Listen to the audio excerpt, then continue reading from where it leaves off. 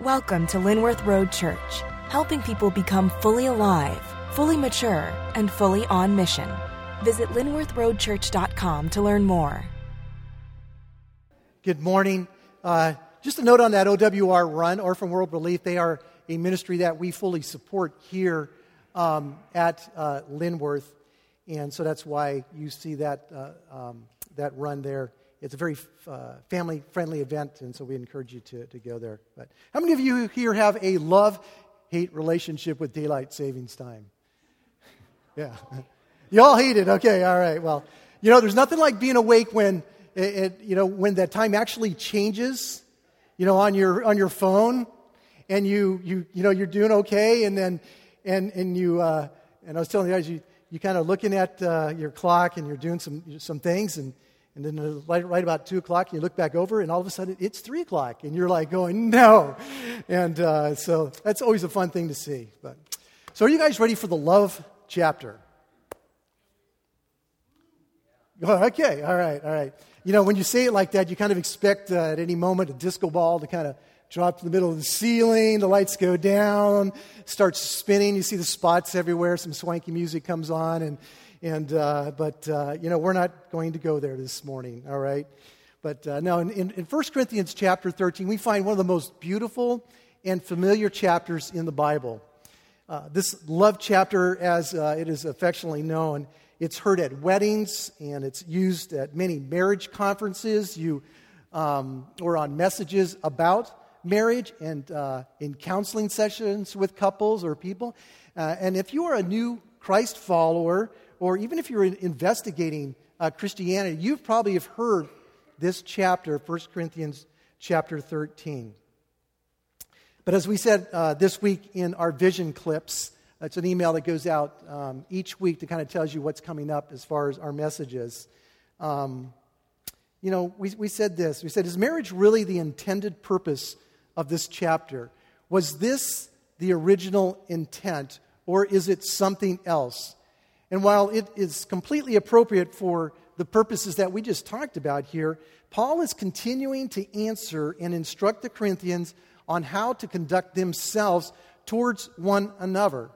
Now, last week, we kind of learned some things. The church, and we've been learning this all throughout this teaching in 1 Corinthians, but the church was finding itself confused in the use of spiritual gifts, which was causing disunity, it was causing disruption, and they were a little messed up here. And so that's the context that we walk into chapter 13. It's not a specific set-aside chapter on marriage and how a husband and wife should treat one another, although they should, and we'll get to that perhaps a little bit. But after Paul instructs them on the proper use of and the attitude towards spiritual gifts and what their attitude should be towards one another, he then drops an extra nugget at the end of chapter 12. So in reality, at the end of chapter 12, that very last verse is really kind of is where chapter 13 really begins. And so why don't you stand, and we're going to read God's Word. We're just going to read 7 verses here. And the Pew Bible, if you have that, it's on page 959. And so let's go ahead and read God's Word. If I speak in tongues of men and of angels, but have not love, I am a noisy gong or a clanging cymbal. And if I have prophetic powers and understand all mysteries and all knowledge, and if I have all faith so as to remove mountains, but have not love, I am nothing. If I give away all I have, and if I deliver up my body to be burned, but have not love, I gain nothing. Love is patient and kind. Love does not envy or boast. It is not arrogant or rude. It does not insist on its own way. It is not irritable or resentful. It does not rejoice at wrongdoing, but rejoices with the truth. Love bears all things, believes all things, hopes all things, and endures all things. And I think I'll sneak the first 3 words of verse 8 there. Love never ends. This is the Word of God. May you go ahead and take a seat.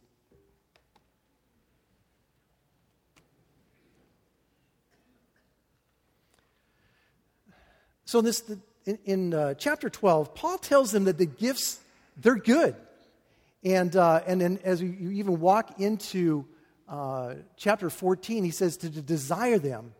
But he's asking them to figure out how to use them properly in order to build up the body.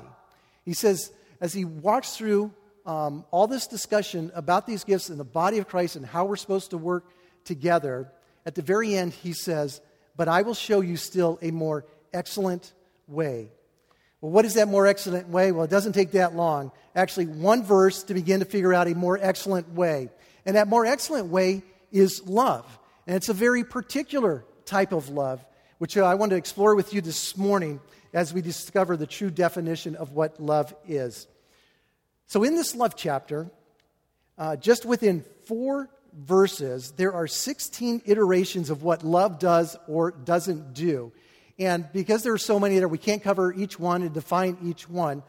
And so, as you'll see, we're going to kind of narrow down and pick one verse here. But Paul here desperately needs to refocus the Corinthians in this church and get their eyes off of themselves. And so, in using this word of love to teach the Corinthians in us, he's able, hopefully, to show us how we are supposed to love, how we are supposed to live, how we're supposed to function and express ourselves when we are using the gifts that God has given us as the body of Christ. So the reality here is that we really need to understand it, and then we need to figure out how to apply it. So how does Paul make the transition to bring love into the equation and re-emphasize their wrong use of the gifts? Well, he does this very abrasively, very forcefully in certain ways, and almost in certain ways, for me, because of the way I read things, a little comical. Saying that if you don't have love, you're basically these things. You're annoying, you have nothing, and you are nothing. So take a look with me at first verse here in a couple of verses in verse 13. It says, if I speak in the tongues of men and angels, but I have not love, I am a noisy gong or a clanging cymbal. So in essence, you're noisy, you're basically annoying, okay? And number 2 here, and if I have prophetic powers and understand all mysteries and all knowledge, and if I have all faith so as to remove mountains but have not love, I am nothing. And if I give away all I have, and if I deliver up my body even to be burned but have not love, I gained nothing. So, without love, we are annoying, nothing, and we have nothing. Now take a look at, what I wanted to say here at this point was really kind of a little shout out to the Corinthians. Poor Corinthians, we just have to stop and thank them for being so messed up as a church. God knew this would be repeated in the church through the generations, and so with the Corinthian church, we wouldn't have learned all these amazing things without them as they walked through it. And so hopefully we have been learning from them. So what I'd like to do is, like I said, spend some time defining love, and then we're zeroing in on this one verse which really speaks about how love just never,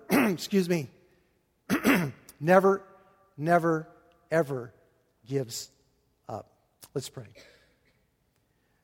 Lord, thank you for your word. It is precious. And Lord, we thank you for your love that is truly, really, Father, it's difficult to define. We can put it in words, Lord, and we can kind to try to understand truly what it is, but we know it is so much more. Help us to understand it, though, in a broader sense and in a deeper sense this morning as we look into your word and hear from you. In Jesus' name, amen.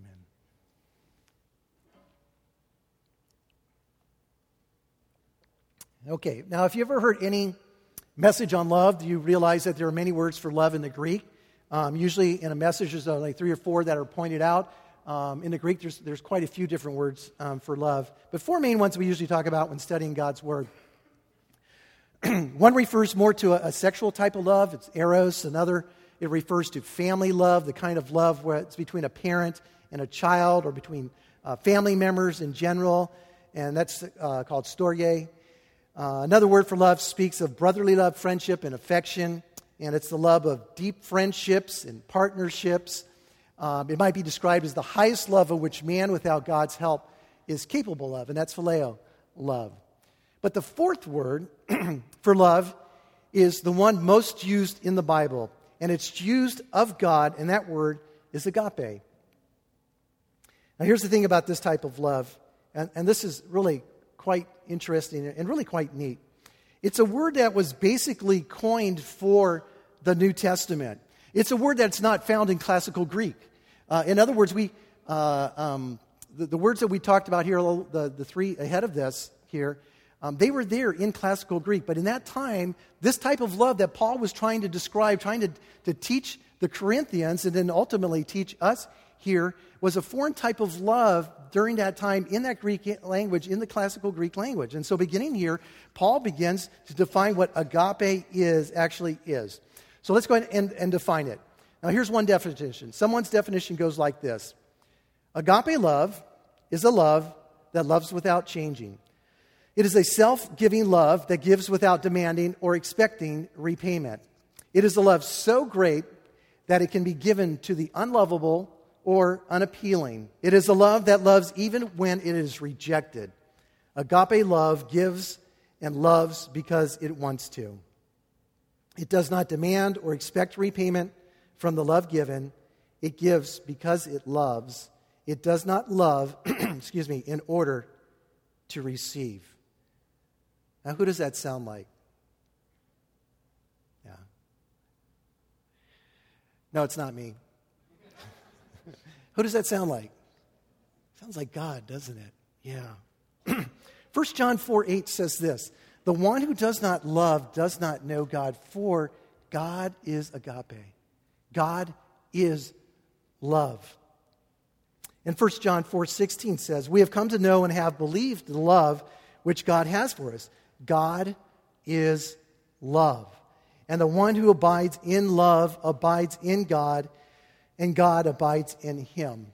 And so that's where understanding the love that Paul is communicating has to begin. It has to begin with this foundation that God is defined by the word love, that God is love. Listen to this definition by John Piper, and we're going to throw it up on the screen for you. In a word, I think it means something like God's absolute fullness of life and truth and beauty and goodness and all other perfections is such that he is not only self-sufficient, but also in his very nature overflowing.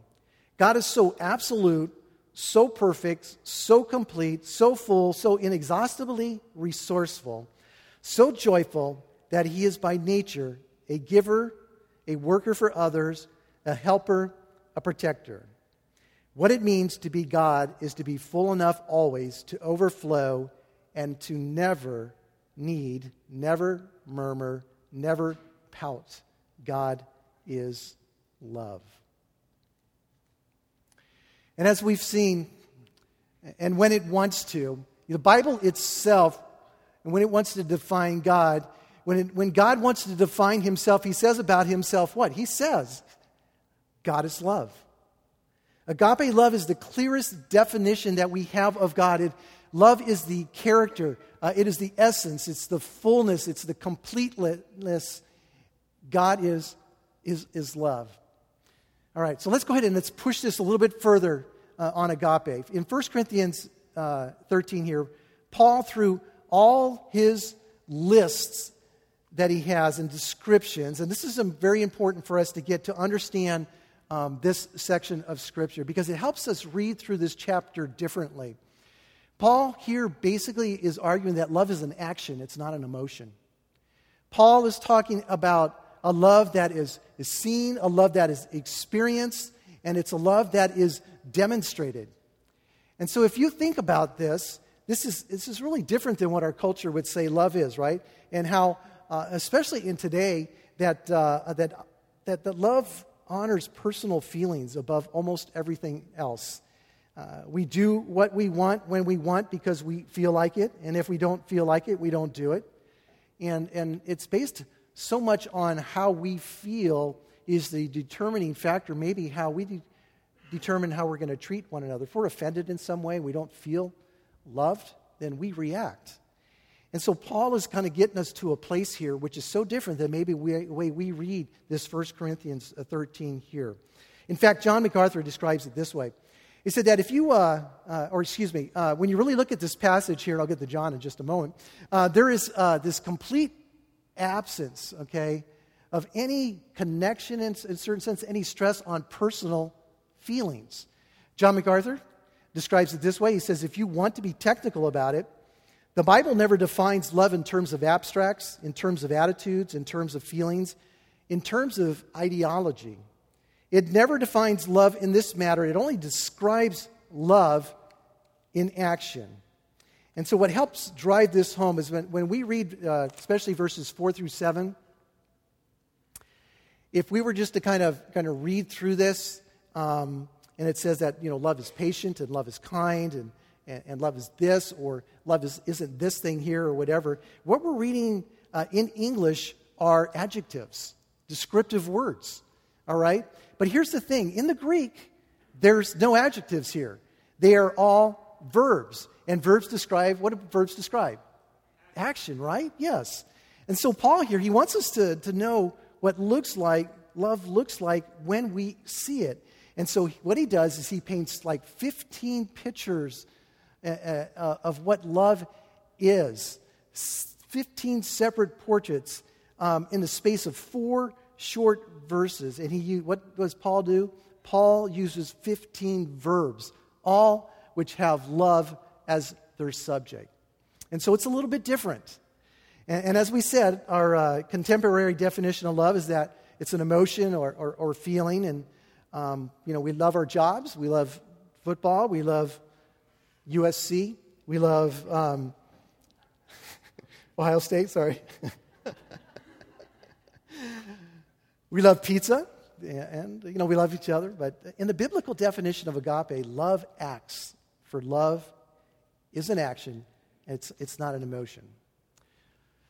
Now, I told you we were going to spend some time defining love, agape here, and then for the sake of time, we're going to zero in on one verse. But even before that, I wanted to share with you a personification of love in action. Now, yesterday was we had a service here for Linda Gledhill. And if you weren't with us last week, she passed away last Saturday. And so we had a memorial service, and so it was sweet. It was wonderful. And, we learned things about Linda that were just absolutely amazing. And her family was all here, and they were just blessed and so encouraged. They came in from Michigan and Indiana. And, there's one particular person who attended. And she was dressed in her work clothes. She had an apron on. She had a couple of some food stains on her apron. And her name was Michelle. And Michelle was a server at TJ's. And every morning during the weekday at about 5:45, Linda would roll into TJ. That's 5:45 in the morning. That would have been 4:45 this morning. But anyway, she would roll into TJ's to have breakfast. And she would come in with a smile and order whatever she was. And she never seemed to fail to connect with the servers, especially Michelle, ask how her kids were doing or how her grandkids were doing. Or she seemed to remember birthdays and those types of things. And this is Linda, our Linda Gledhill. And Linda was just loving her. And so just about a year ago, or maybe it was a little bit longer ago, Michelle's apartment caught on fire. And Linda sprung into action, and she contacted us here, and we were able to put her up in a hotel for a bit.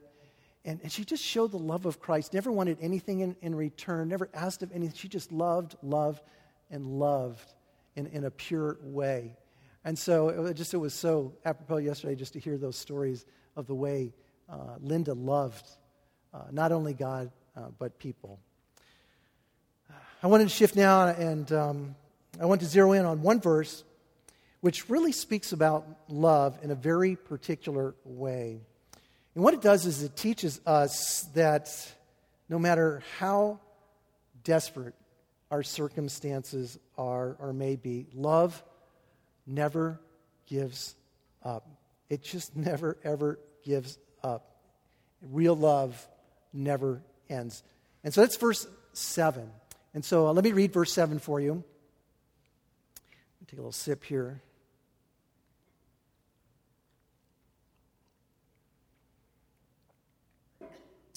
Love bears all things, believes all things, hopes all things, endures all things.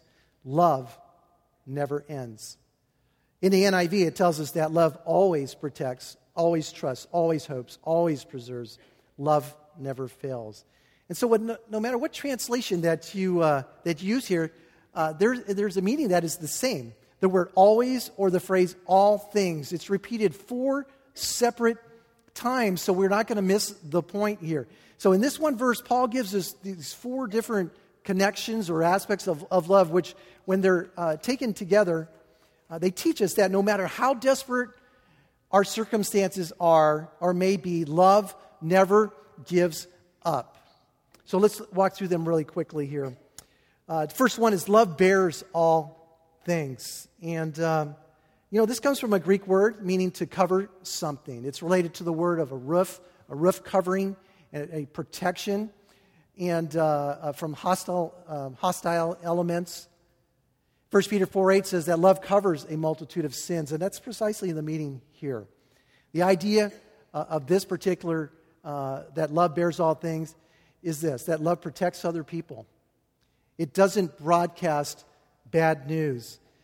It goes the second mile to protect another person's reputation. And I just want you to think as we walk through these of your own life, and as you hear these definitions, what does that look like to you in your life as you are dealing with brothers and sisters in Christ, with friends and neighbors, with family, with husbands, wives, with your children?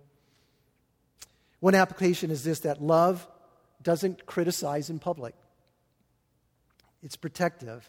And that's probably Paul's primary meaning here in this part of things here. In other words, love doesn't do its dirty laundry for all the world to see. It just doesn't throw. That's not loving somebody. It works with that person. So first off, love bears all things. Next, love believes. Number 2, love believes all things. And so to believe all things, what this means is that love believes the best that is possible, as long as that can be done. We hold out that it's going to be okay. We believe the best. In other words, love gives the benefit of the doubt. It takes people at their highest and their best and not at their lowest. And that's our first default with our brothers and sisters. That's where we go first. We think highly. Now, we're not suggesting here that we be naive or gullible. Love, I guess we guard it in certain ways by wisdom, by discernment that God gives us.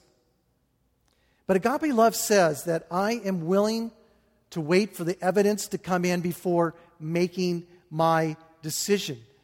Isn't that the way that our courts are set up and should work? That judgment's not made until all the evidence is brought in. Now, they may be judged in the public arena, but agape love says that I'm willing to wait. It says, I choose to give you the benefit of the doubt as long as there's reason to do so. Think of your relationships. I choose to give you the benefit of the doubt as long as there is reason to do so. And think a little bit how that plays out in your life with your relationships. And so just to stretch this out a little bit more, in our relationships, people often tend to become what we believe them to be. And so just from a practical standpoint, as we speak into each other's lives, husband and wife, into our kids, into our friends, into our groups, our life, whatever it may be, into our co-workers, they tend to become what we believe them to be. They either live up or live down to our expectations, usually. And I want you to think of your friends, and if you're married, your spouse or your kids. Are we believing the best about them? Is that our default? See, that's what Jesus did. You guys, Peter was like, he was amazing. He was awesome, right? But he had some issues, and he would waver at times, and it was tough for him. And so what did Jesus say to Peter? He said, Peter, I believe in you. Simon, I believe in you. Matter of fact, I'm going to call you the rock. Your name's now Peter. I believe in you. You remember to a prostitute, what did he say? He said, your sins are forgiven. I believe in you. Your sins are forgiven. Go. To a woman that was caught in adultery, he said, neither do I condemn you. Go and sin no more. I love you. I believe in you. I think the best of you. I'm letting your past go. I want to see you move forward. So love bears all things. It believes all things. Number 3, love hopes all things. Love hopes all things. You know, hope it's kind of a step beyond believing. You know, he believes all things. It's kind of moving. There's like this transitional path here. And what does that mean? It means that there are times in our life when we or you may face situations so difficult that faith it's almost not possible. It's like, Lord, please give me faith. Like we're at this place where faith is almost not possible. And some of you may be facing a situation like that in your lives. In your life, there may be difficult circumstances where, and the reality is that there's not an easy answer for it. It could be in your marriage, maybe one of your children or your family. It may be that you're sick. Could be your finances are a mess and there seems to be an impending financial disaster coming. It may be your job. You're not sure about it or you've lost your job. But whatever it is, and many of us have been to that place, the word that comes out of it, you just feel like you are in an impossible place. How do I get through this?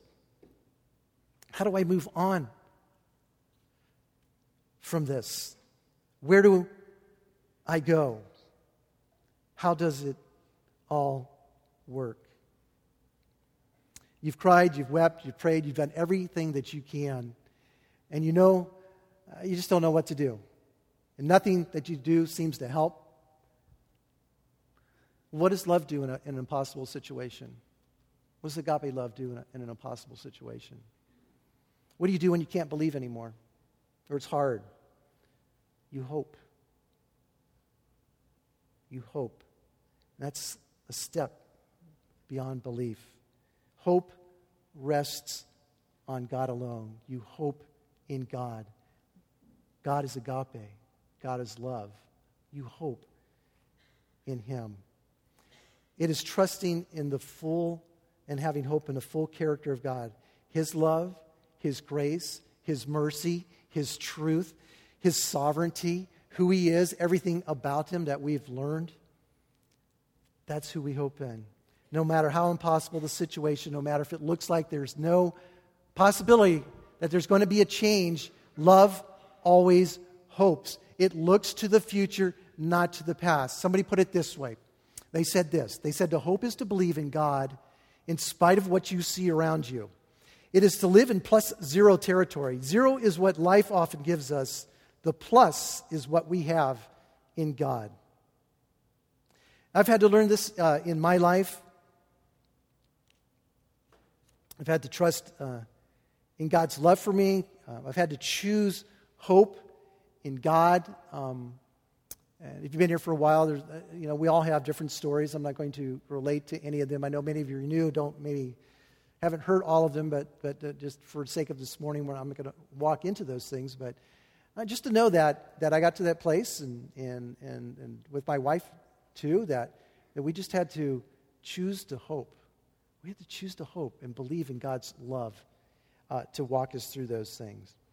So love bears, believes, and hopes all things. Finally, love endures all things. So what is the word endure? It's kind of also interesting. It's fascinating. I don't know if you love studying the Bible, if you love studying God's Word, and you just pick a word out and kind of follow wherever it takes you and learn the original Greek meanings of things. It's really neat, and there's such great resources out there to help you with that. But the word endure, it's a military term, and it means to hold a position at all costs, even unto death, and so whatever it takes. And that's a pretty strong definition here. It looks like this. As somebody said, it said, the battle may be lost, but the soldier keeps on fighting to the very end. And so a word picture, if we draw a word picture of what this might look like, it's an army surrounded by superior forces. You're dug in, you're being attacked, you're being slowly overtaken It just looks like on every single side that you are not going to make it. And one by one, your comrades, your buddies, they fall at your side. And so as this battle is raging on, you hear one of your commanders and shout out just like a final command. He says, stand your ground, men. Stand your ground, and if necessary, die well. Enduring in the face of adversity. So this agape love holds fast to the people it loves. It perseveres. It never gives up on anyone. Love won't stop loving even in the face of rejection. How many here have been rejected when you've tried to love somebody? I mean, is it not? Sometimes we love hurts type of what we've heard, and we tell people truth, and we get rejected. But this type of love, if this is truly a definition of love, love endures. Love does not give up on that person, even if that person says they hate you, even if that person spits at you, hits you, whatever it may be. Love endures. It keeps moving. And so with this last part here in verse 7, you kind of have this logical conclusion of things here. It says, first, love covers the sins of the one it loves. Second, love believes the best as long as it is possible. Third, love hopes when it cannot believe. And fourth, love endures when even hope is gone. It doesn't give up. Love doesn't walk away. It never ends. Isn't that a beautiful picture of the love that we should have as Christ followers? Okay, now that we're all under the pile, how about a disclaimer? This type of love in this verse is risky. It is. To love like this doesn't mean that everything is going to be okay. It's not going to work. That it's going to work out the way that you wanted to, the plan that you had. If we were writing our own script, it would be beautiful, and there would be hugging and kissing, and everything would be great because somebody heard what we wanted to tell them. Well, oftentimes that is not the picture that happens. In real life, love is often it's crushed, it's bruised, it's repulsed, it's rejected, because loving others is risky. It's hard to move into those places. What if they abuse the love that you're giving? Well, for us as believers, as Christians, there's only one possible answer. We love anyways. It's what we do. We love anyways. This is the risk of loving in a fallen world. Love for each other in the church is the badge of Christianity. By this all men will know that you are my disciples if you have love for one another. And this is where we may begin to understand something, a little bit of God's heart. Because the Father sent His Son in an act of what? In an act of love. He sent His Son to the world knowing that the world would reject Him. Yet He still loved us. He still loved the world. In his book, The Four Loves, C.S. Lewis spoke to this point. He said this, and we'll throw that quote up here on the screen for you. He says, "To love at all is to be vulnerable. Love anything, and your heart will certainly be wrung and possibly be broken. If you want to make sure of keeping it intact, you must give your heart to no one, not even to an animal. Wrap it carefully around with hobbies and little luxuries. Avoid all entanglements. Lock it up safe in the casket or coffin of your selfishness. But in that casket, safe, dark, motionless, airless, it will change. It will not be broken. It will become unbreakable, impenetrable, irredeemable. The only place outside of heaven where you can be perfectly safe from all the dangers of love is hell." Wow. Worship team, you can start making your way up if you want here. Agape love, it stands its ground in the face of everything, whether it be not treated properly, hatred, slander, or the worst that man or our friends can even, and the loved ones can dish out. It stands its ground. Listen to these words of Corrie ten Boom in A Hiding Place. She said, she was asked this question. When asked how she could endure a Nazi concentration camp without bitterness, this is what she replied. She said, "There is no pit so deep that the love of God is not deeper still." That, in there is a phrase that is the key to this principle here. 1 Corinthians 13, listen to this. It's about the love of God. It is not about the love of man. Without Him in us, none of this type of love is possible. That's why we feel sometimes overwhelmed when somebody says, this is the way you need to love somebody. Gang, apart from Him, God is calling you and me to an impossible love. That's where He's calling us. But how does this become possible? Romans 5:5 says that the love of God has been poured into our hearts by the Holy Spirit. It is the work of the Holy Spirit to pour out God's love into our heart. And so when the Holy Spirit is there, when He has done His work in us, we're able to pour out that love. We're able to stand up in that, and we're able to show the love of God that the Holy Spirit has poured in and through us.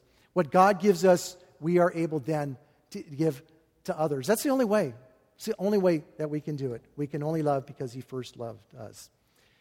God is calling us to this impossible love that becomes possible with Him in us.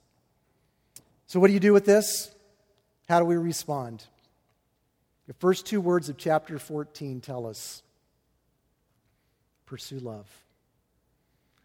It goes on to say that it's okay to desire spiritual gifts when love is there. Use them correctly and wisely to build up the body of Christ. Don't compare. Be the member of the body that God has gifted you to be. And remember, love never ends when it's agape love. Let's pray. Lord, I thank You for this message. I pray, Lord, that You will use it to help us as a body understand Your love a little bit more.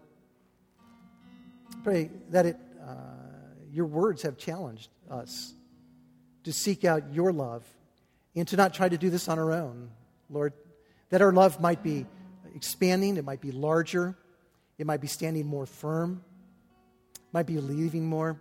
And Lord, when we are lacking faith, that we would have hope in Your love for us, that You would walk us through. When we've lost faith in our friends, our family, Lord, give us hope, Your hope, that You can move through this, Lord. We understand that You have a sovereign plan. We understand that it may not work the way we want it to work. But Lord, we hope in You. And we know that there is good somewhere there in this process and ultimately in the end. Lord, I pray that as we take our tithes and offerings, that You would use them to fulfill what You want to fulfill through Linworth, that we will reach many for Christ. Help us to be good stewards. And we pray this in Jesus' name. Amen. Thank you for listening and joining our mission. For more content or to learn more about us, visit linworthroadchurch.com.